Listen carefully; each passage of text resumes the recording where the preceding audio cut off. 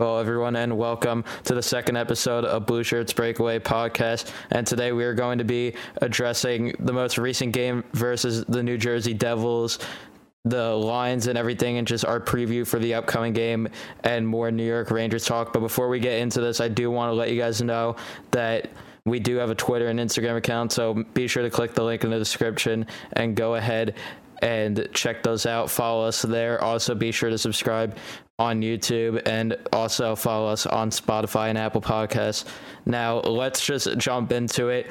The New York Rangers had a brutal 4-3 loss against the New Jersey Devils on Tuesday night. It was not good considering the Rangers were the better team. They had 50 shots on goal and couldn't come up with the win because Mackenzie Blackwood played out of his mind.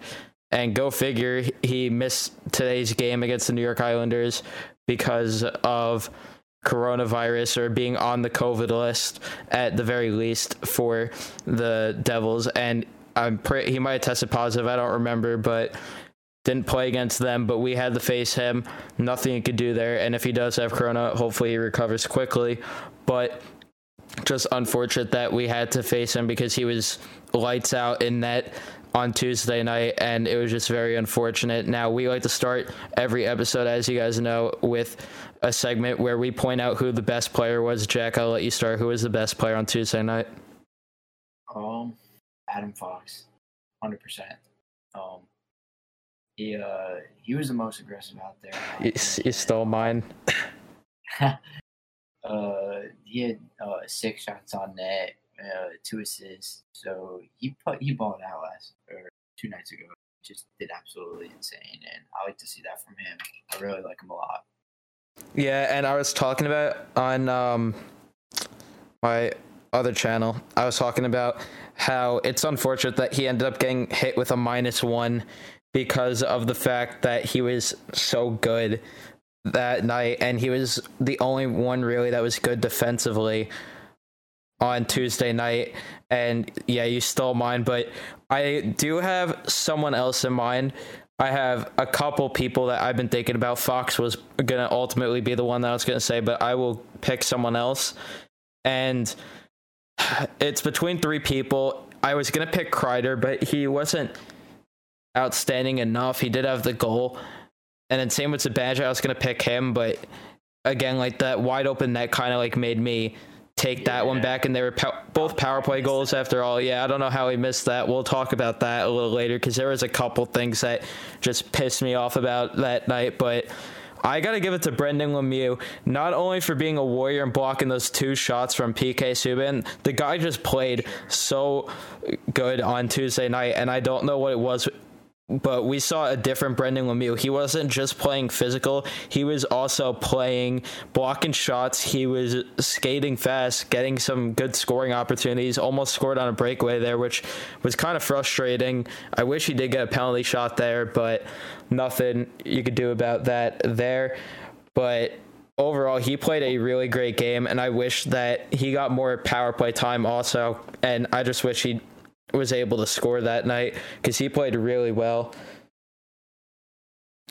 Now, though, let's talk about what went wrong for the Rangers, because Georgiev was in the net. He was named the starter.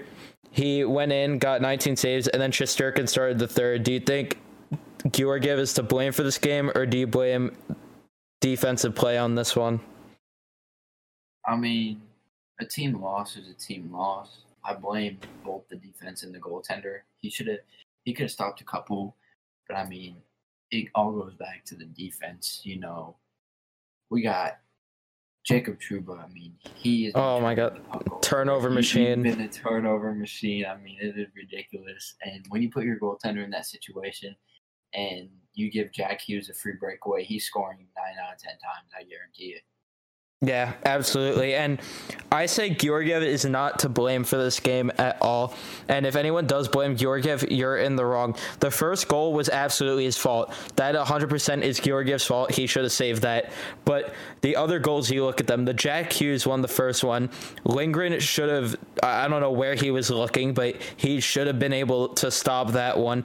The second Jack Hughes goal, yeah, it got him 5-hole, but Lindgren also with a poor defensive play there.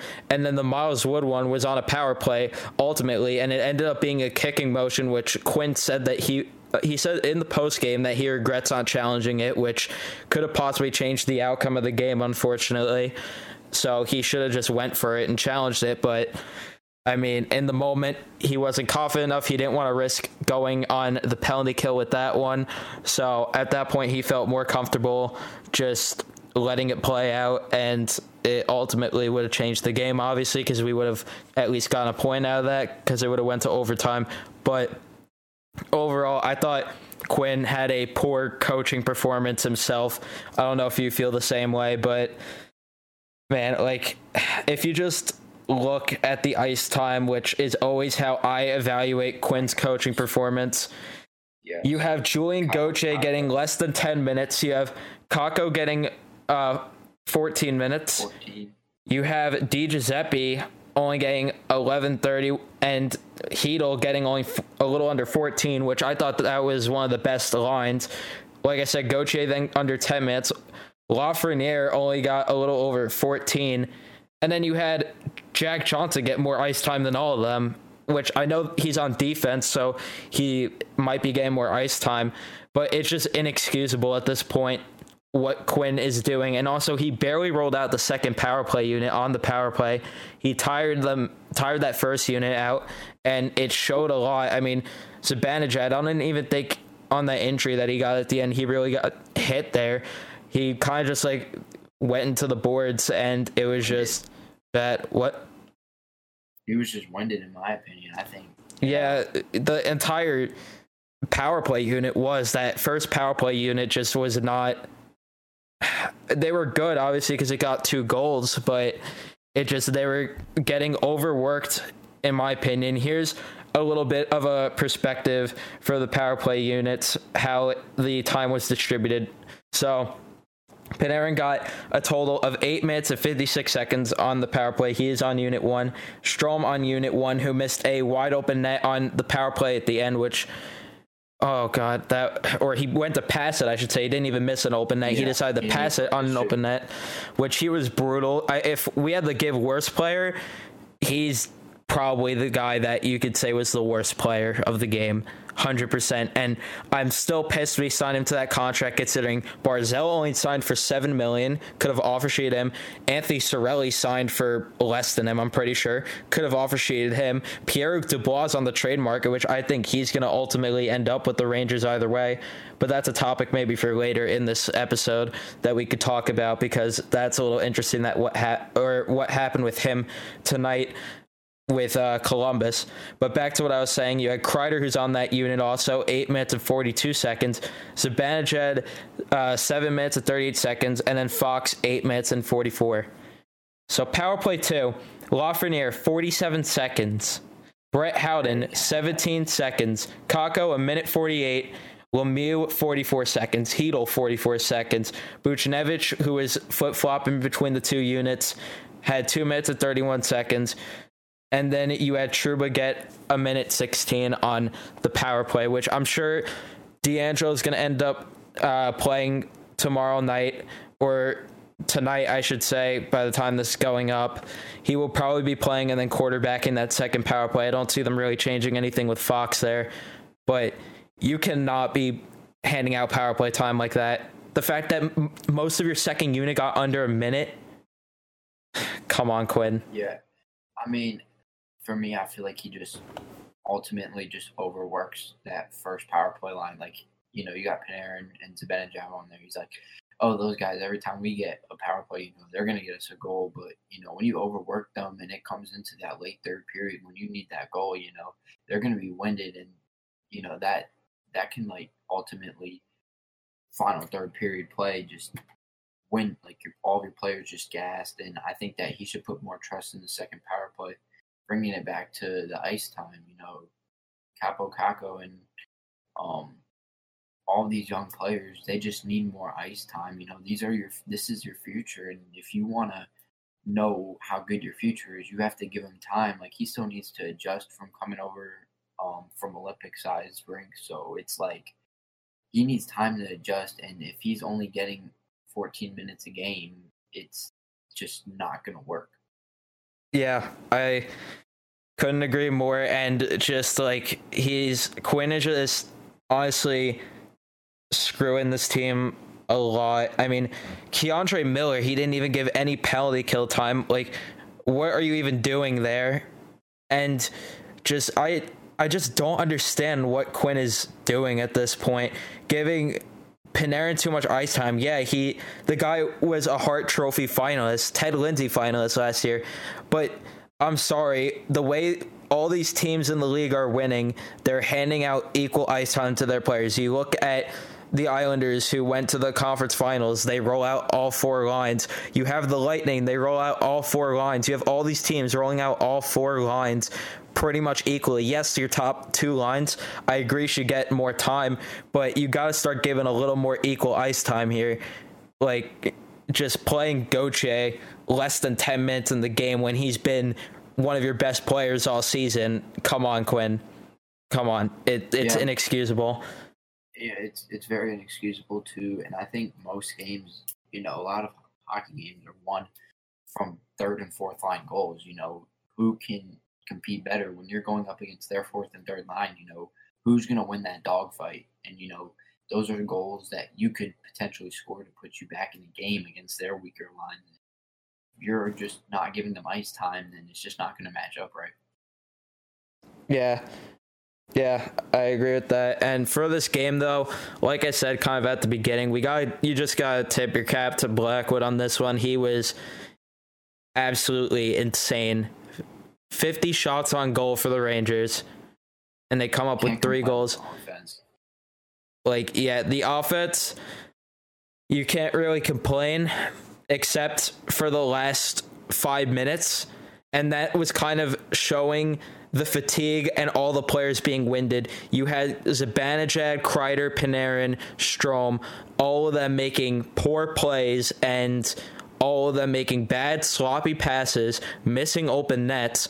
You just had poor play from them all in the last few minutes of that period, of that third period, especially when it was the 6-on-4 at the end. That was just so sloppy, and that was just terrible to watch, and the Rangers should have scored there. I can't even believe that. Yeah, like when Panarin had that wide open net, normal Panarin, like, he's fully charged, I guess you could say. He's not winded. He's taking that shot as soon as it hits his stick. Like, he's not wasting any time. He's looking to score, tie up the game, and see him not shoot the puck right away and kind of just wait a second just makes me I was screaming at my TV. I was like, what are we doing? And look at the ice time, and I'm like, okay, these guys are more sloppy because, like you said, they had way more ice time. It just wasn't evenly distributed. Yeah, and I have a personal message to David Quinn. David Quinn, on the penalty kill, Jacob Trouba saw over a minute of ice time because there wasn't a lot of penalties for them to kill off on Tuesday. Not a lot. Adam Fox, your best defenseman, when it comes to both ends of the ice. He's the best defenseman offensively for the Rangers and defensively. Under a minute, under 30 seconds, a little over 20 seconds of ice time on the penalty kill. What are you doing? Jack Johnson, over a minute on the penalty kill. It's just, what are you doing? What are you even doing, Quinn? I don't even understand what goes through his head when he's rolling out these lines and when he's trying to put the lines together in general. What is going through his head? I'm just sick of it. I'm truly sick of it. And we're going to now move on to something. If you want to talk about sickening me more, let's move on to the lines or most likely the lines for tomorrow's game. Have you heard the lines most likely for tomorrow's game? No, I have not. Oh, wait till you hear this because this is going to be interesting. Shout out to Vince Mercogliano, as always, on Twitter, keeping us up to date with the practice when it comes to the New York Rangers and keeping us up with the press conferences, which I have not got to watch, or not the press conferences, but the interviews. I have not got to watch the post game from last game, and I did not get to watch anything from the most recent practice. So here is what we know from practice. Looks like Shesterkin's going to start in Pittsburgh for Friday's game. All right. That's a smart move. That's Agreeable. fine. Forward line 1. You have Lafreniere on the left, Mika Zibanejad centering that with Kreider on the right. I have been wanting this line for a little bit, but at the same time, if this is just to give Lafreniere more ice time, if he gets the same amount of ice time and then Quinn ends up putting Booch back on that line, I'm going to lose it because Quinn is not letting any of these guys develop chemistry at all. So, changing the lines too much. yeah, and even in opening night, like, I don't remember if we addressed this in the first episode, but in the first 30 minutes, he's juggling lines already, not letting any chemistry develop at all. It's just ridiculous. Then you have, for the second forward line, Panarin, Strome, Buchnevich. Third line, Di Giuseppe, Hedel, Kakko. Fourth line, Lemieux, Howden, Gauthier. And I even heard that Gauthier could end up being a healthy scratch tomorrow for Kevin Rooney since he might be coming back. If Gauthier sits on Friday, I physically and mentally am going to just lose my mind. Like, I don't even know what I'll say. I don't know what I'll do. Just, I don't understand. But then it only gets better. You ready to hear the defense? Because that's always the question, right? Lindgren and Fox, all right, I like that pairing. Miller and Trouba, which was, by the way, these are the opening night pairings. And then Johnson and D'Angelo. Brendan Smith is most likely going to be a healthy scratch again. Don't agree with that at all. What are we doing? What are we doing? Sorry, you could go. One thing I like about that is Miller on the second line. That's probably in the first. That's about it. That doesn't really matter since the defense really has been getting equal ice time. It's just, why are we pairing Johnson and D'Angelo again? We are seeing how Johnson's playing alone without D'Angelo. On its own, that's bad. You throw D'Angelo, who's terrible in his own zone, in that mix. Yeah, it's... I don't know what David Quinn sees in Jack Johnson to continue playing him, but oh my god, is it brutal. Awful.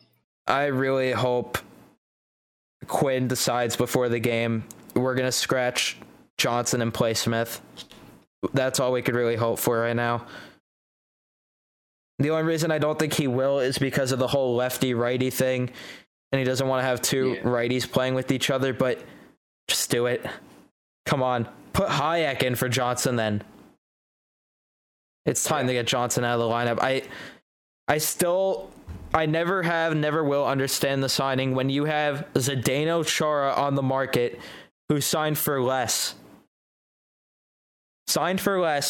And is significantly billion times better than Jack Johnson. I'm gonna ask you a question. What do you think about the Boyle rumor? The Brian Boyle rumors? Yeah.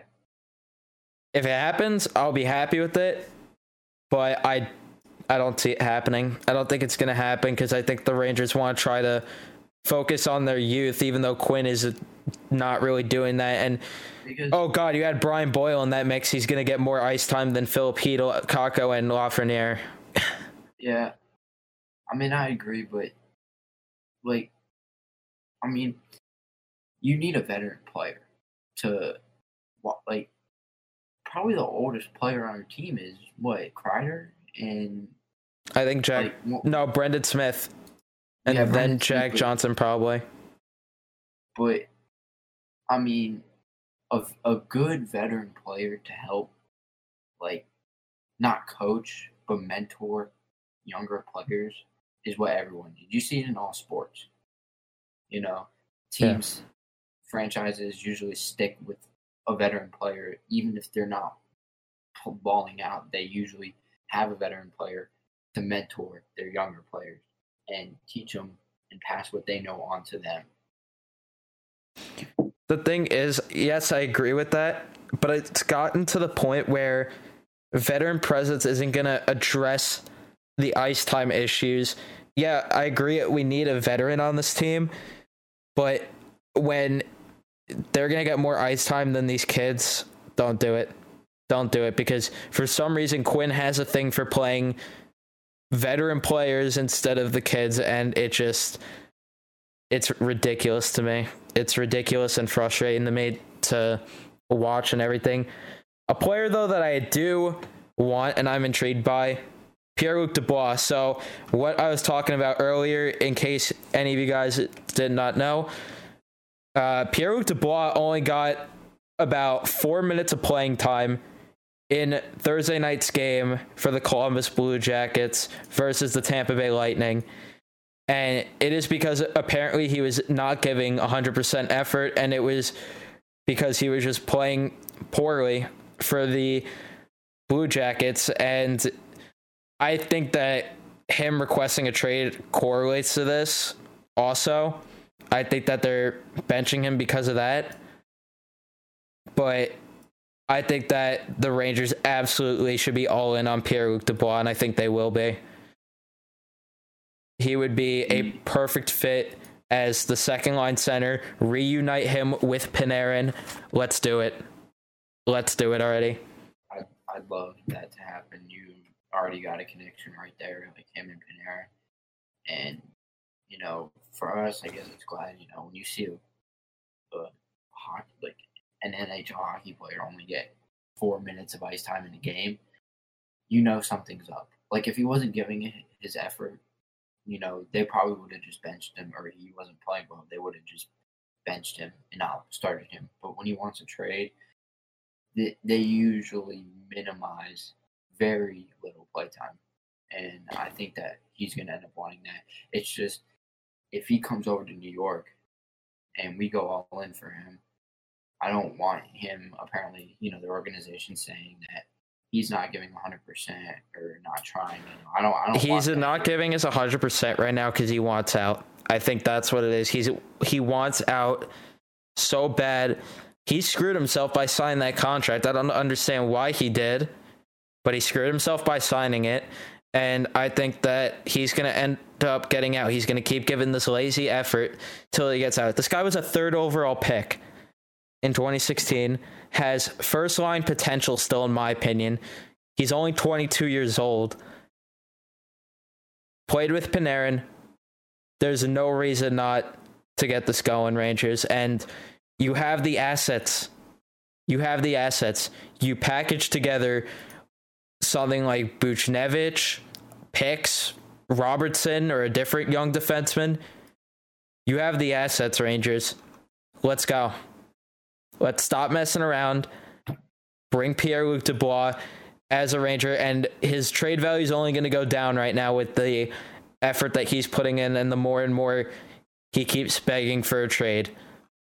It's going to go down his value, and I think that's why the Rangers haven't done it yet. They're going to wait till they could get him at his lowest value so they don't have to give up as much.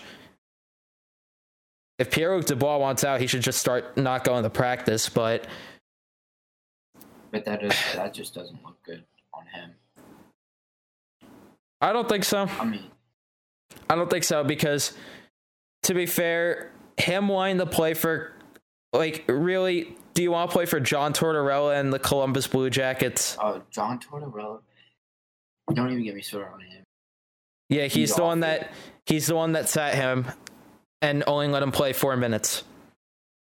He's awful. He's like, yeah, I don't know. I get like military code vibes from him. He's super like forceful and like yelly, or yells a lot. I mean, his post game conferences are just, he never looks happy. Yeah, he told Larry Brooks that he probably got beat up at the bus stop. Yeah, just all that stuff. And he has no chill. Yeah, he definitely doesn't.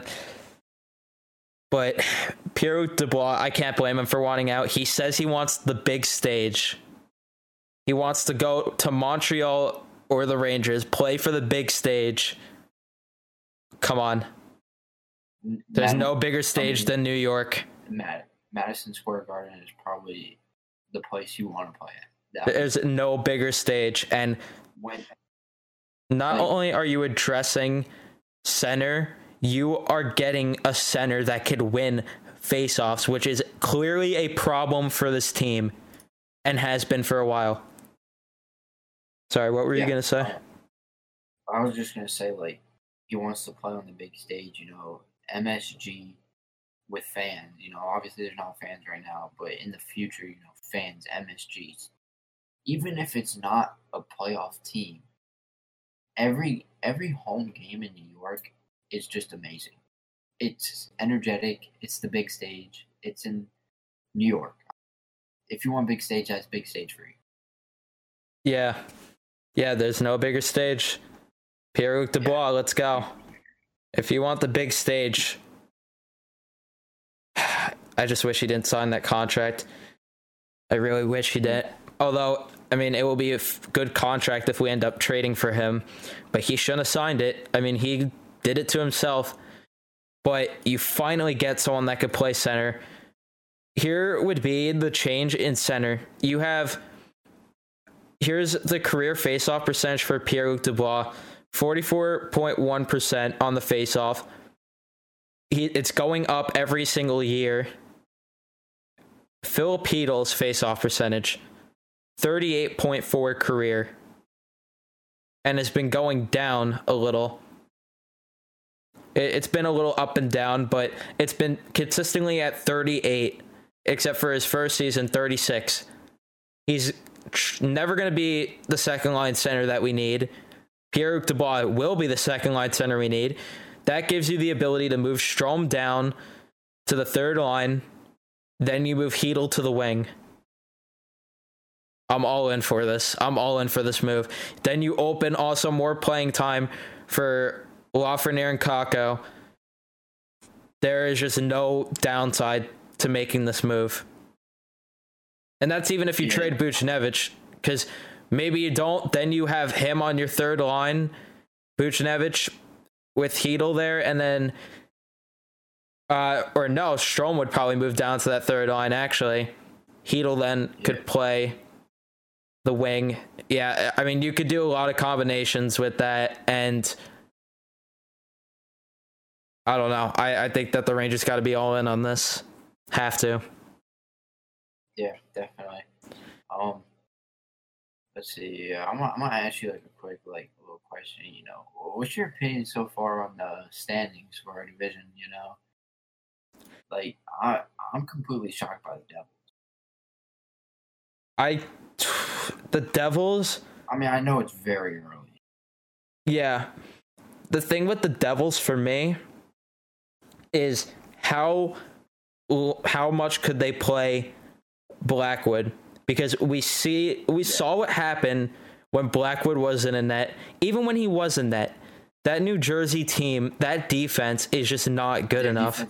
It's not good at all. You're allowing 50 shots. I don't care how many shots they blocked. Jack Johnson was just shooting at their skates, but I don't care how many shots that they have blocked. Jack Johnson just added to that. I don't care. You allow 50 shots. Your defense did not have a good night. And even against the New York Islanders, I'm pretty sure they allowed 40 shots or something.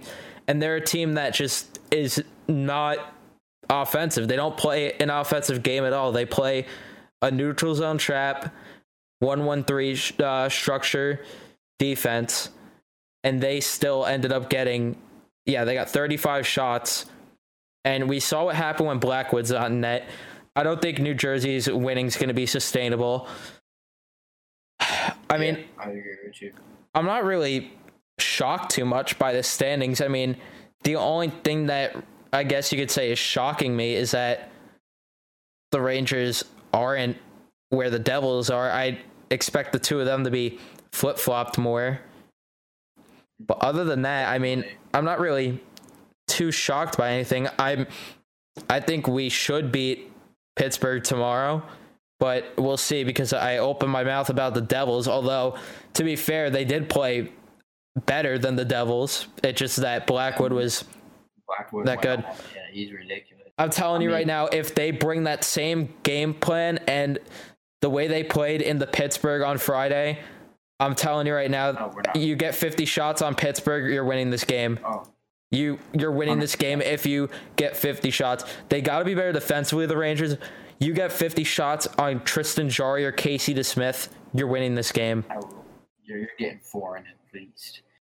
But like I said about the standings, I'm just absolutely, I'm pissed because it goes Flyers, Islanders, Capitals. That's like the top 3 teams that I have strong hate for, and just to see them in the top 3, it's just pissing.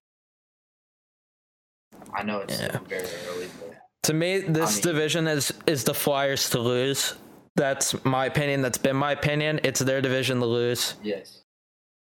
And I agree. The thing that's really going to be unfortunate. Sorry, what were you going to say? I was just going to say like what you said because Penguins, Sabres, Devils, even Bruins, they're not their elite selves anymore, and I just think that they're no longer teams to be, and they're along with us. They're not rebuilding, but it's just not their prime years, and I think that's where like Philadelphia and Long Island is right now. Yeah, I agree with that. And the thing that I was going to say is it's very unfortunate that you're going to see teams in these other divisions that are worse than us or just any team in the East, and like it's just going to be so close in a bloodbath in the East, and then some team that doesn't deserve to make it out of any of the other divisions is going to make it, and it's just unfortunate.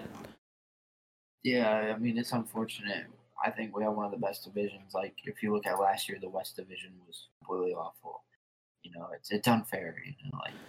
Yeah. Like if I mean, this would never happen. But if last season we were in the West Division, we would be like one of the top teams in the West Division. I mean, it's crazy. We're just we got a tough division, but a tough division is only going to make you better, in my opinion. That's true also. And I do owe an apology to Montreal fans if they continue to play like this. Montreal has been surprising me. I thought they were going to need another year or two until they became dominant. If they play like this all season, dude, watch out for Montreal. With Carey Price in net and Montreal finally like building a team for him, they're going to be good. I mean, I'm going to throw this back a little bit. I forgot what year it was when we played them in the playoffs. There was 2 different years. You have 2017 and then you have 2014. 2014 was obviously the cup run. Yes, I think that year. Was that the year he was hurt when we played against them? Yeah. I mean, when Kreider ran him over, yeah.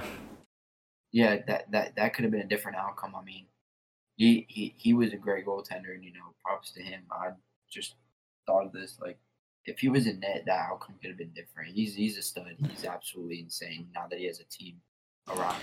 This is why I mentioned to most people, which we could kind of, I guess, talk about this a little. If you could go back and pick one team that, or not pick one team, but like if you have to decide out of the 2012 team, the 2014 team, and the 2015 team, I'm sorry, out of those 3 teams, the 2014 team is the weakest in my opinion.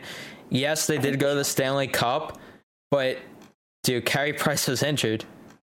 Yeah, in my opinion, the strongest team that I've seen where I've been alive is 2015. We were set up to win the cup that The year. 2012 team also, it's so close with those two. Those two, man, it's just so frustrating. I mean, we were down 3-1 against the Capitals and came all the way back.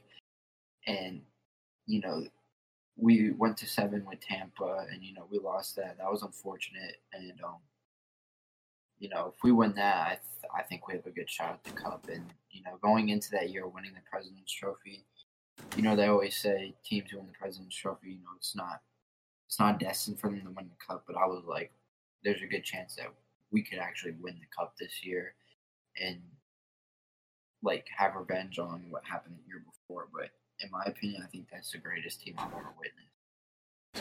Yeah, it may just be that like we both were really young to like even remember really 2012, but man, that team should have won the President's Trophy. Like, it's so annoying. They were so good.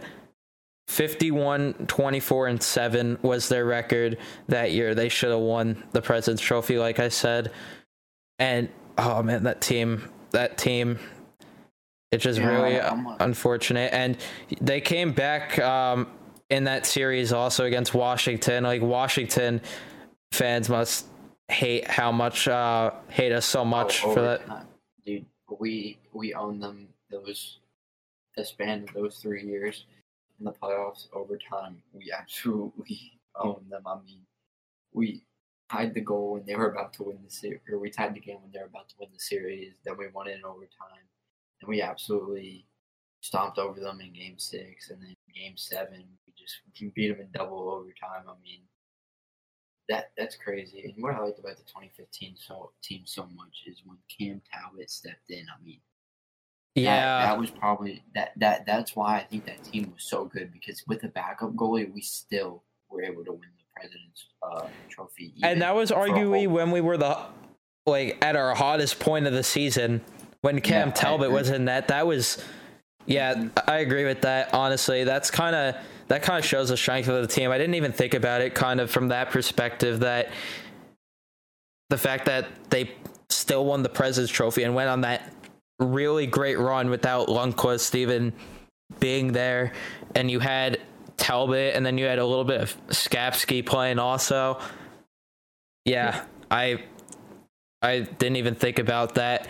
It just, to me, in 2012, I don't know, it's just like you got Gaborik on that team, Richards when he was really good, Stahl before his eye injury. It just, oh man, what really screwed the chances of us winning a cup in that era? The Rick Nash trade. The Rick Nash trade was so bad. Like, it really screwed us over, in my opinion. We gave up. Dude, that was so... And he wasn't even, in 2015, I think it was. He wasn't even during, the Capital Series. He scored one goal. Yeah, the guy disappeared in the playoffs. The guy... Yeah, absolutely disappeared. But in that season, though, you know what? Fine. He had 42 goals, but in the playoffs, he was nowhere to be found. Yeah, I forgot who we gave up for him. It was one of the assistant captains, I think. He went to the Blue Jackets. You say his name, I remember, from that trade. I'm sorry, what'd you say? Who we got for Rick Nash, who we traded for Rick Nash. I forgot his name. The guys that we traded for Rick Nash, we traded Tim Erickson, Artem Anisimov, Brandon Dubinsky, and Anisimov. Yeah, and a first-round pick, which became Kirby Reichel. And then, we got Rick Nash, and then we got the pick that did become Pavel Buchnevich. Little fun fact. And then, what we got for Rick Nash is pretty good, actually. We traded him right before he went, down. Boston, no, we didn't even. He was going down. It was clear. Boston just overpaid. We got Ryan Lindgren in that trade. Yeah, the Yandel trade. We got, D'Angelo, and then the pick that became Lias Anderson, which, Lias Anderson bust. But in that trade for Rick Nash, we got Lindgren, we got the pick that became Miller. Well, it actually went to Ottawa, and then we just used it to move up to get Keandre Miller. We essentially got Ryan Strome in that trade because Spooner ended up getting flipped for Strome. We got Matt Bolesky, which really is nothing, and a 7th. That's a lot for a declining Rick Nash that Boston paid, and they didn't even win the cup that year. Yeah, I really think they were pushing to win the cup that year, but Yeah, I mean, now that you said it, I was a big Rick Nash fan. He was good in the season. He scored like a good amount of goals, but man, we gave up Anisimov and Dubinsky, and those were two guys that if we had them, we could have easily won. Dude, Dubinsky, yeah, I'm not taking those two players and putting two really good players on my team instead of just one who didn't even show up in the playoffs. The 14-15 playoffs, Nash wasn't as bad. He did end up getting 14 points, but man, this image from the 13-14 season of Nash missing the open net, oh my god, that image will be in my head forever of him missing the open net in the cup final. He only got 10 points in that playoff run. Yeah. And keep in mind, we played more games, and he got more points in less playoff games. And if he was just as good as we thought he would be for that run, it just changes the game completely. But you could also say with that 2015 run, if Zuccarello didn't get hurt, the Rangers would have won the cup that year. The 2012 team, I just don't even understand like how they didn't win. 2014 team played LA. I think I'm not gonna blame it on the officiating, but man, those games were not officiated well. I think it was a tripping call on Zuccarello in Game 5 when we were down 3-1 and we had the lead, which gave LA the power play that ended up tying the game. I think it was a fluke call. I don't remember if it was tripping or whatever, but you look back at the replay and it was not what it should have been. And, I think the whole series, I think the officiating was just bad. And power plays in hockey are just like, if it's off a bad call and they score a goal, it's just game changing. Yeah, and it's really painful. I think the thing, though, that really lost us that series also, or that cup run, was AV's coaching style, because he would have us, whenever we'd get a 2-goal lead, have us play like a passive defensive game. Yeah, it's passive, yeah. Yeah, and it just screwed us over so much, and it's just unfortunate, because it's just so frustrating that we had a chance to come out of this past decade with 3 cups, and you don't even get one. Not even one. Since like, I think it was the 08, we've been tied, like, cup tenders. Yeah, but like those 3 runs, in my opinion, like stand out the most from the rest of them. I mean, 2017 was kind of a good run. 2016, we got embarrassed by Pittsburgh. Nothing really to say there. Who did we lost to Ottawa in 17, right? Yeah, we lost them because they played a 1-3-1 game. Erik Karlsson, is that his name? Yeah. Right. He owned Lundqvist. I mean, he absolutely owned him. Yeah, and then like Pajot for some reason just decided to like have a game and got a 4-goal game. Yeah, I remember that. Against us. That was so stupid. We have terrible moments. I mean, they didn't even have a top. I mean, Anderson wasn't. And to think that they just came in and stomped on us. I mean, we just, after the cup run, and the President's Trophy lost that year against Tampa, we just really declined. And I think now rebuilding in the next couple of years, we'll be back in that spot. Because but I'm gonna ask you a question. Yeah. And what's your favorite Rangers goal of all time? Favorite Rangers goal of all time? Ooh, that is tough. I got 2 in my mind. There's so many I have in my mind because just you gotta like limit it to certain playoff runs. Because 2014, the St. Louis goal, you have in 2015, that's even tough. You have the Stepan goal, you have the McDonough goal, the Hagelin goal. In 2012, you have the Richards goal and then the Stahl goal in overtime of that game when they came back at the last minute. Oh man, that's so tough to choose like my favorite one out of all of them. I mean, I was a huge St. Louis fan, so I'm kind of leaning towards that, especially just like knowing that that was the game after his mom died and everything. Like, that's got to be tough to play just by itself. Yeah. And then the score, that goal, you gotta just like give him credit there. But I don't know. That's still really tough for me to decide. What is yours though? Well, I have two, so I'm gonna go with I'm surprised you didn't bring this one up. My favorite Rangers goal of all time, and like all time, like before I even lived, was obviously Mateau's goal. That's my favorite Rangers goal. I wasn't alive for it, but it was one of the best. And, I just wanted to pick something that I was alive for, to be honest. No, I agree with you.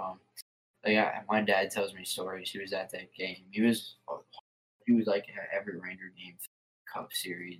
He was there when they won the Cup. He has one of the original hats from the Stanley Cup in 1994 that the players wore, and those were like not sold and they were hard to find. But back to the topic, my favorite goal that I've ever seen or experienced in my lifetime was Derek Stepan's Game 7. I mean, that is the most electrifying goal I've ever seen. Yeah, I mean that goal was amazing. Like I loved St. Louis or Marty St. Louis goal in overtime. Top shelf. Everyone started standing up when he got the puck, and that brings back good memories. I loved him as a hockey player, but I think the bigger goal that I've witnessed was Stepan's. He was in the right place at the right time, and the roof just blew off at MSG. Yeah, you ever watch the live videos of that? That was just... I go back and watch it, and man, you can't even hear the goal horn. Yeah, it's insane. It gives me chills. I'm so glad that I could have picked the Hagelin goal just out of the fact that I was at that game. That game was just amazing also. Hagelin's game winner in Game 5 against Pittsburgh send us to the second round. That was an amazing goal also. I could have easily picked that, but man, that Stepan goal and the St. Louis goal, it's so tough to choose out of all of them. Yeah, because I feel like Hagelin's goal, we were up 3-1 in the series, so there was no pressure there, but you got Game 7, double overtime, send us off to the next round. I think that if we ended up winning the Cup that year, that definitely would have been one of the most, in Rangers history, one of the best goals ever. Yeah, absolutely. And you know what sucks about that run, though, the 2015 run? I feel like Zuccarello was due for a big moment in that run. I feel like if they went to the Cup, just all they had to do was score some goals. Lundqvist kept them in the game in Game 7. Just score 2 goals. That's all they needed. Because I'm pretty sure they got the second one on an empty netter. But all you have to do is score at least 2 goals. Zuccarello would have came back for the Cup. And I feel like he would have been due for a big moment in the Cup. Possibly even win us the Stanley Cup that year. Yeah. I think the Tampa Bay Game 7 goal. We didn't score anything that game. No, we didn't. I think it was 10 minutes left, and they were up 1-0, and they scored a goal. Second goal, I think it was. Oh, yeah, they did. It was an empty net. Yeah, you're right. It was with 10 minutes left, and I remember watching with my dad, and I was just shocked. I was this great era. I wouldn't call it an era, but this great run. All of a sudden, I felt deflated. It can't end this way. We're in Game 7. We just came back 3-1 from the Capitals, and we're going to lose like this, not even score a goal in Game 7. It was just deflating. Yeah, it's still deflating to me. Just the fact that you don't come out with any cups with that core at all. Lundqvist just needed one. I feel so bad for him. And I highly doubt he'll get the cup with the Capitals. I don't know. I haven't been following it. I don't know if he'll be their starting goaltender. But he won't be if he returns, but I feel like Washington could have a chance technically to win a cup if he does make it. If he makes it back and suits up for a game in the Stanley Cup for Washington and Washington wins it, that's a story. Listen, I hate the Capitals. I hate Alex Ovechkin with the passion. We even have a chant for him. Like, that's how much we hate him. He absolutely owns Lundqvist all the time. I absolutely hate him. But if I saw Lundqvist win a cup with the Capitals, I wouldn't be too. Because if he doesn't win the cup, he'll go down as one of the greatest ever tonight, if not the greatest ever. And I think it's just sad he couldn't win one with New York because, he'll always be remembered as a Ranger. So, like, if you look on from 20 years from now, you're going to remember Henrik Lundqvist as a Ranger and not a Capitals. So if you want a cup with the Capitals, you're not going to really remember him for that, especially being a backup goalie, really. He was destined for so much better. I mean, I'm talking a 2-peat, a 3-peat back in those years where we were just insane, and it's sad. He gave his heart out. He was. I saw him after the games. I mean, he would just be so exhausted, and he gave it. Yeah, there was just never good enough defense for him. You look at his stats though in the playoffs.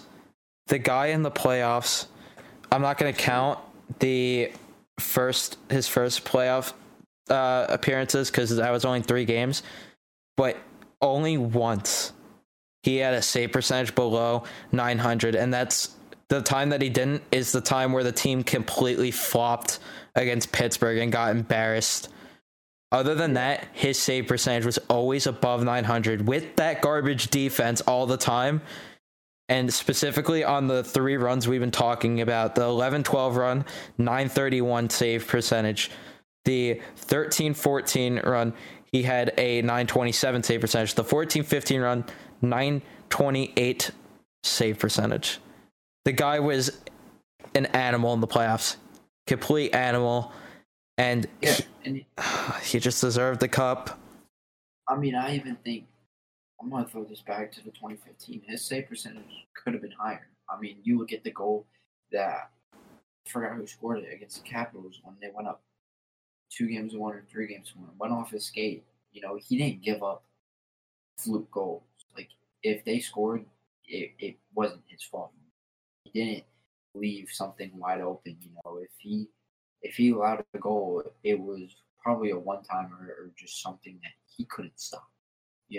He was stopping everything. Yeah, I mean, you look back at the scores of these games, most of them were 2-1, 2-1, 2-1. Like, yeah, the only brutal insane game I could really remember is the one against Tampa. I think it was game 1 when he allowed like 7 goals. Yeah, I was like, oh, we're in for a ride. But I think that,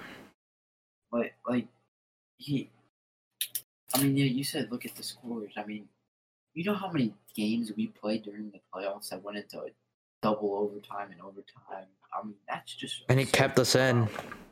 Yes, it's insane. Like, the Martinez goal in game 5 against us, I'll never watch that highlight again. But he had no chance at that. Unless you're following NHL NBC on Instagram, they're going to force you to watch it because for some reason they love posting that goal. But yeah, sorry, continue. Yeah, I mean, double overtime. What was it, like 2-2 as the score of that game when that was it, or 1-1? I forgot, but it was probably 2-2. But we're in double overtime, and I mean, he was stopping everything, and then they just get a lucky break, and not one goal in the NHL is stopping that. He didn't give up easy goals. That's all I have to say. Let's also not sleep on the 13-14 run where he got the shutout in Game 6 to send us to the Cup. He was the reason that 13-14 team actually had a chance to win the Cup because the rest of the team was just not good enough. I don't care what anyone says. They were not good enough. All the games in that season or that playoff run, I should say, were so low scoring. Lundqvist kept them in every single game and got the shutout. Like you're playing Dustin Tokarski or whatever his name is against the Canadians. How are you not scoring more goals? The fact that Lundqvist even had to get a shutout that game is ridiculous, but I'm glad he did. You want to hear this? Also, I have his playoff stats pulled up. In those 3 runs, he had over 1,200 minutes at least in those playoff runs total for those runs. That's insane. That's like every game. I would. Yeah, it is. Until Shesterkin started a game last year in the playoffs, Lundqvist got the start in every single playoff game until then. I forgot how many games it was exactly. I think it was like 120 something. Other than that, it's just been Lundqvist. Opening night, for the first time since 2005 it was, we had someone not Henrik Lundqvist start opening night. It was 2004 actually, I believe. No, it was 2005. Never mind. Yeah, he's been ridiculous ever since he came into. I mean, it's sad that we had to let him go because we have 2 outstanding goaltenders right now. We're talking about Shesterkin. You know, he was a rookie last year, right? If I'm correct. He's still technically a rookie because he didn't play the certain amount of games. Start. Yeah. So I heard this stat, and I think it was after they beat Carolina. I don't forget if it was Carolina. I think it was he was like the first ever in NHL history as a rookie goaltender to win the first 9 games or 8 games or 9 out of 10 games. And, you know, he's being set up to be our next one, I think, in my opinion. Yeah, I agree with that. And hopefully he gets us a win tomorrow. He'll never be comparable, but when that kid is hot, nobody's scoring on him. I'm sorry, but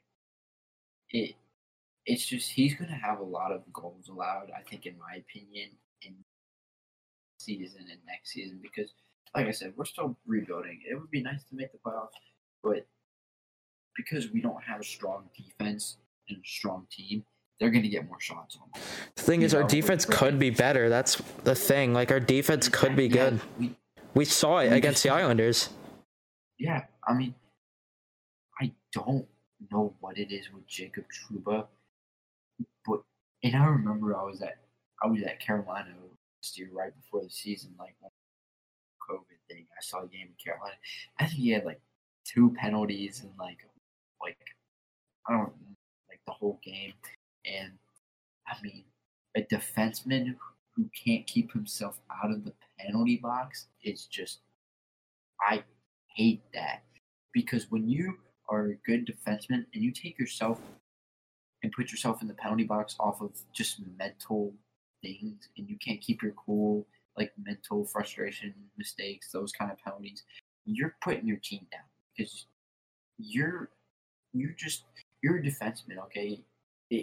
It's not hard. Keep your cool and stay out of the penalty box. That's all I gotta say. Yeah, and it's just ridiculous the fact that we're paying this guy $8 million for so long. I can't even, like, the thought process. I understand what the Rangers' thought process was. So their thought process with it, in case any of the listeners want to know, or even if you're curious of what the thought process was, the thought process was that Jacob Trouba had 50 points in Winnipeg and was a stud last year. And it was his 25-year-old season. You're thinking, all right, this guy's turning 26, 27. This guy could break out. So they get him and sign him to this long-term deal. And they were in hope that it would look like a steal, because they were thinking, obviously this is pre-COVID, so their assumption was the cap would go up soon, or at some point at least. And obviously that's just not the case. The cap's not going to go up for a while. And now we're stuck with this. And in my opinion, what the Rangers should have done was a 1-year prove-it deal to prove that that year wasn't a fluke. That 50-point year wasn't a fluke, because the guy never got 50 points, was not like that. That was just a completely different Jacob Trouba, that just in general than ever. They should have signed him to a 1-year prove-it deal, make him prove that he could do it again, then you sign him to the big deal if he does, which obviously he didn't. Then we'd be looking at a completely different scenario. But now we're stuck with that contract because I don't think there's any chance any team takes that. Yeah, I mean, it's sad. Sometimes those mistakes happen. You would like to go back and be able to fix it, but there's no telling what can happen. It's a big mistake, though, that I don't feel like it's going to be fixable. And for a team that has a lot of rookies that are going to need to be paid at some point, it's not good having that contract on the Bucks. It does not do anything good for the team whatsoever. We have 6 more years of it. 6 more. 6 more years of screaming. Yeah, 6 more years of hell. I mean, the Rangers gotta find some sort of way to trade him. Like, you can't do this anymore. I'm surprised before his no trade clause kicked in, they didn't try to trade him. And unless there was just no takers and they did try, but I feel like there would have been there would be some takers after. Yeah, his season was bad, but there might have been a team that would be like, oh, we could fix him maybe. But $8 million for the next 6 years. You just look long term. All right, you have a couple guys coming off the books that you're going to need to pay this year. Shesterkin, Lindgren, Howden, Gauthier, Hedel, and Buchnevich all have expiring contracts after this year. You have some of the buyout money from Lundqvist going off. A lot of it, actually. Same with Shattenkirk, which helps. But then you look at future years. The year after that, you have Zibanejad, Strome, Lemieux, Kakko, D'Angelo, Fox. And then you have Lafreniere the year after. Yeah, it's not going to be good. Yeah. I like how you mentioned Shattenkirk. I think that was probably one of the not dumbest things, but really, I mean, I expected him to come in New York and be a stud, and he did not live up to that expectation.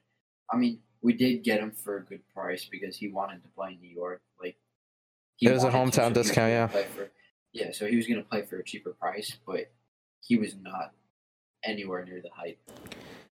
I don't know. It's tough with them. Not anywhere near, but I expected more. Injuries derailed him in his first year, and I think just Lindy Ruff, the way he had the defense playing, and the defense was coached also, I think that also kind of fucked him up a lot. Because you had him go to Tampa Bay and win a cup just now, and he was really good, actually. Not anything like top pairing defenseman, but he was pretty good. And you know what also kind of sucks about it? We're not sitting here talking about the Jacob Trouba contract if we don't have to buy out Shattenkirk. We're talking about Shattenkirk, this being, I believe it would be the last year of his deal at this point. That's what we'd be talking right now. Instead, if we're sitting here with Shattenkirk. But no, instead we're talking Jacob Trouba here, and it just sucks. It sucks so much. And I just don't know what the Rangers are going to do when it comes to the whole Jacob Trouba problem, because they're going to have to trade probably Kreider because of this, which sucks. But we gave up a lot to keep him too. Yeah, but we didn't know we were going to win the first overall pick. I think had the Rangers known they would win the first overall pick, you trade him, and then Lafreniere's on your left side. But obviously the Rangers didn't know they were going to have the first pick. Least unexpected thing. Making the playoffs and getting the first round pick too. Like, absurd. That's all I gotta say. When Kreider's gone, I'm gonna be really sad. The last from that amazing, era. Yeah, And to me, he should have been named the captain. I'm still surprised he wasn't. Oh my gosh. Someone needs to be named the captain. What do we have, 4 assistants?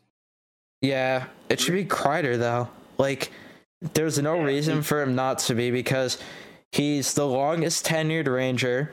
He is here for 7 more years. He's been on deep playoff runs, knows what it takes, plays with grit. And, like, people say, like, Zibanejad, and even some say Panarin. But the thing with Zibanejad and Panarin, they both don't handle the media well. Panarin doesn't even speak English, so that kind of eliminates him either way. I don't know if you watched him and Booch in that post game, but that was so funny. But Panarin can't even speak English. Zibanejad's like shy. Also, let's not. I love Zibanejad, but let's not sleep on the fact that Kreider had the balls to stay after they got swept by Carolina to talk to the media, while Zibanejad ran off and didn't address the media after the sweep. Kreider stayed, speaks multiple languages. And also having Panarin or Zibanejad being your captain, people use the whole point that they're more consistent and they're better players. If anything, that shows why Kreider should be the captain, because rookies are not going to go through. You want your captain to be someone that you could look up to. And yeah, because if you have Kreider who goes through ups and downs, he's going to know how to handle them and tell the rookies when they're going through lows. He could help them handle and tell them what it's like to go through lows. Zibanejad and Panarin don't really go through lows as much in their careers. So, and Kreider plays with grit also, like I said. So that's someone you want to model your game after. And he just has everything, in my opinion, as what it takes to be the captain. Also, being to a Stanley Cup, so he's got experience like with playoffs too. Exactly. Zibanejad has a second-round exit and a couple first-round exits. Kreider's been to multiple conference finals, a cup final. He's been on these long playoff runs. There's no reason for him not to be the captain. I mean, he's lost the Stanley Cup. He's been through the worst.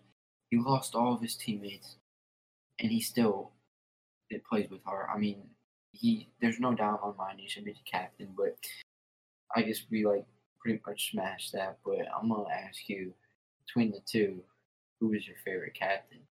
Ryan Callahan or McDonough? Or McDonough, did you say? Yeah. McDonough. Because I heard apparently there was problems with Callahan being the captain or whatever. So McDonough. Yeah. Yeah, and McDonough stayed longer. Yeah, and that's kind of a whole thing also.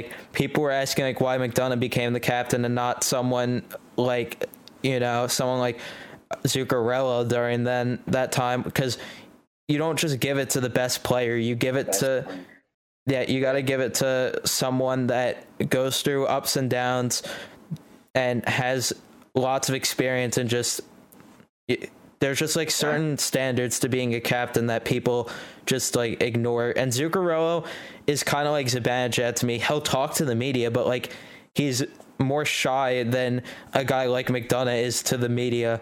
Kreider, he's not shy when he talks to the media. You listen when he talks to the media, he sounds confident, doesn't sound shy, doesn't back away or anything from the media. He just has everything to be a captain. And yeah. I was shocked when the Rangers went into the season saying they were going to have 4 alternates and not name one. Yeah, I mean, like you said, I'm going to take this topic a little bit further swerve, but like you said, it should be someone who's been there for a while and knows it best. I was shocked. I don't follow the Edmonton, but when McDavid got named captain, I mean, I don't know how he is off the ice or whatever, but he's still very young and he's a captain. So I don't follow him as much. I know he's a great player, but I don't know how he is off the ice. And usually when you see captains, it's usually one of their older players, I would think. Yeah, he got named captain too early. I think that he's fine in terms of the media and everything. I would have gave it though to someone like Nugent Hopkins if I was the Oilers or something, a guy who was a first overall pick, but even then, he's someone that could be look, I was a first to these younger players. I was a first overall pick, but I still go through lows a lot. Like, you go through lows in your career and everything. Like, I don't know how he is with the media or anything, but yeah, but with the Islanders, you don't see them naming Barzell captain. They have Lee as their captain. Kind of a similar situation. The Blackhawks, Kane's not the captain, Taze is. With, what were you going to say? I mean, Taze or Patrick could be the captain. I mean, they've both been there forever. Yeah, but I would say that Taze more like qualifies for the captain. I don't know, just something about him. And then like the Stars, you have Ben as the captain. You don't see it's not Tyler Seguin. You know, like the Maple Leafs, Austin Matthews is the captain. Yeah, he's out probably the best player. Yeah, he's out the captain. Tavares is. Oh, I mean, yeah, he should. Still, I think that Austin Matthews is a best player. Yeah. Yeah, Austin Matthews is probably their best player. Like, there's some times you could give it to the best player when you have, like, a Crosby or, like, an Ovechkin. And even McDavid, I'm fine with McDavid being captain.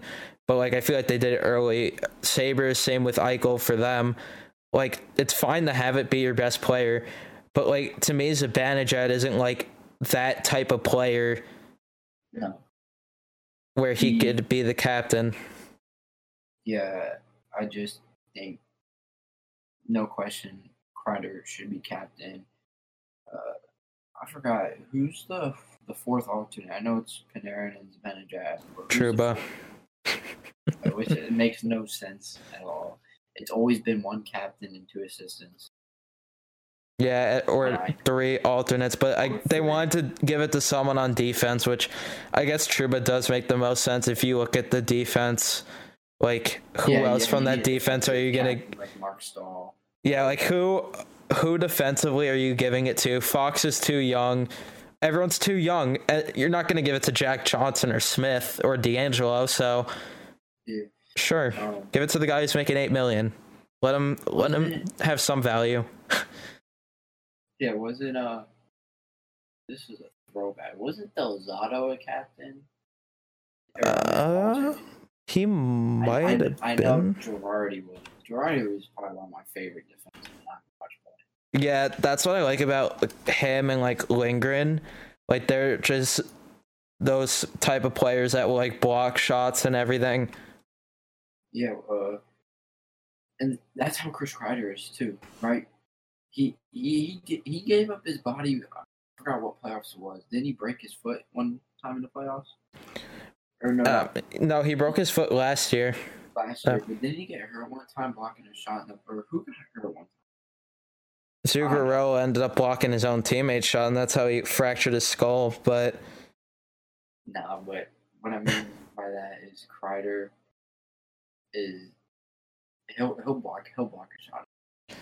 Yeah, and not to discredit Mika, now that we're like talking about it, not to discredit Mika, but Kreider helps him get some of those goals. Like, Kreider's standing in front of the net, screening the goalie.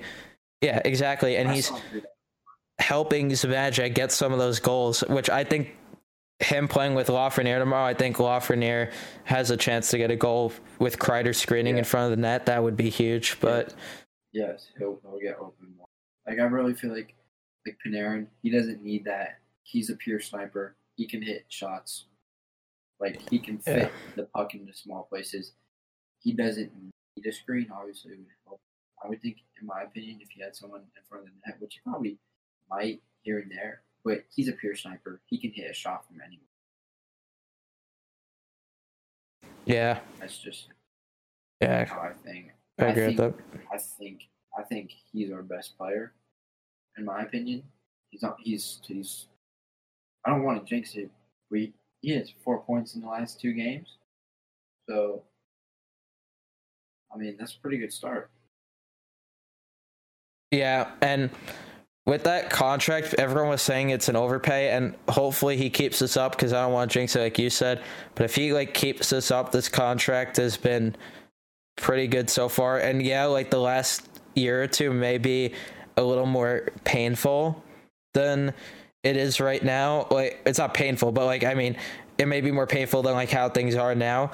But that's kind of the thing that I was kind of thinking about just now with Trouba. Maybe they sign him to these deals so then like their thought process is that they could sign their RFAs to bridge deals. Then when these guys are up, then they get their bigger paydays.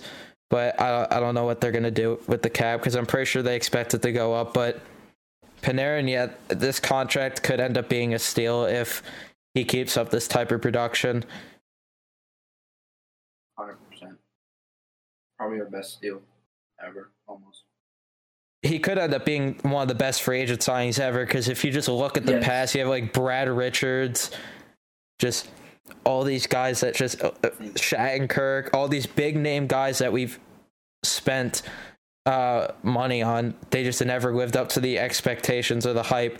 Panarin has that chance, and like we're saying, don't want to jinx it, but like he really does have the chance to be the best New York Ranger free agent signing ever, and I'm really hoping that it becomes that way. Yeah, 100%. All right, do we wrap it up here? Yeah, I think we covered more than enough. All right, so that is going to do it for this episode. I hope you guys did enjoy it. Please remember to follow us on social media at BB Podcast 94, Instagram and Twitter, that is. Be sure to subscribe if you're watching on YouTube. Drop a like, comment also. If you're on Spotify, Apple Podcasts, be sure to follow us. And we will see you guys in the next episode. Bye, everyone.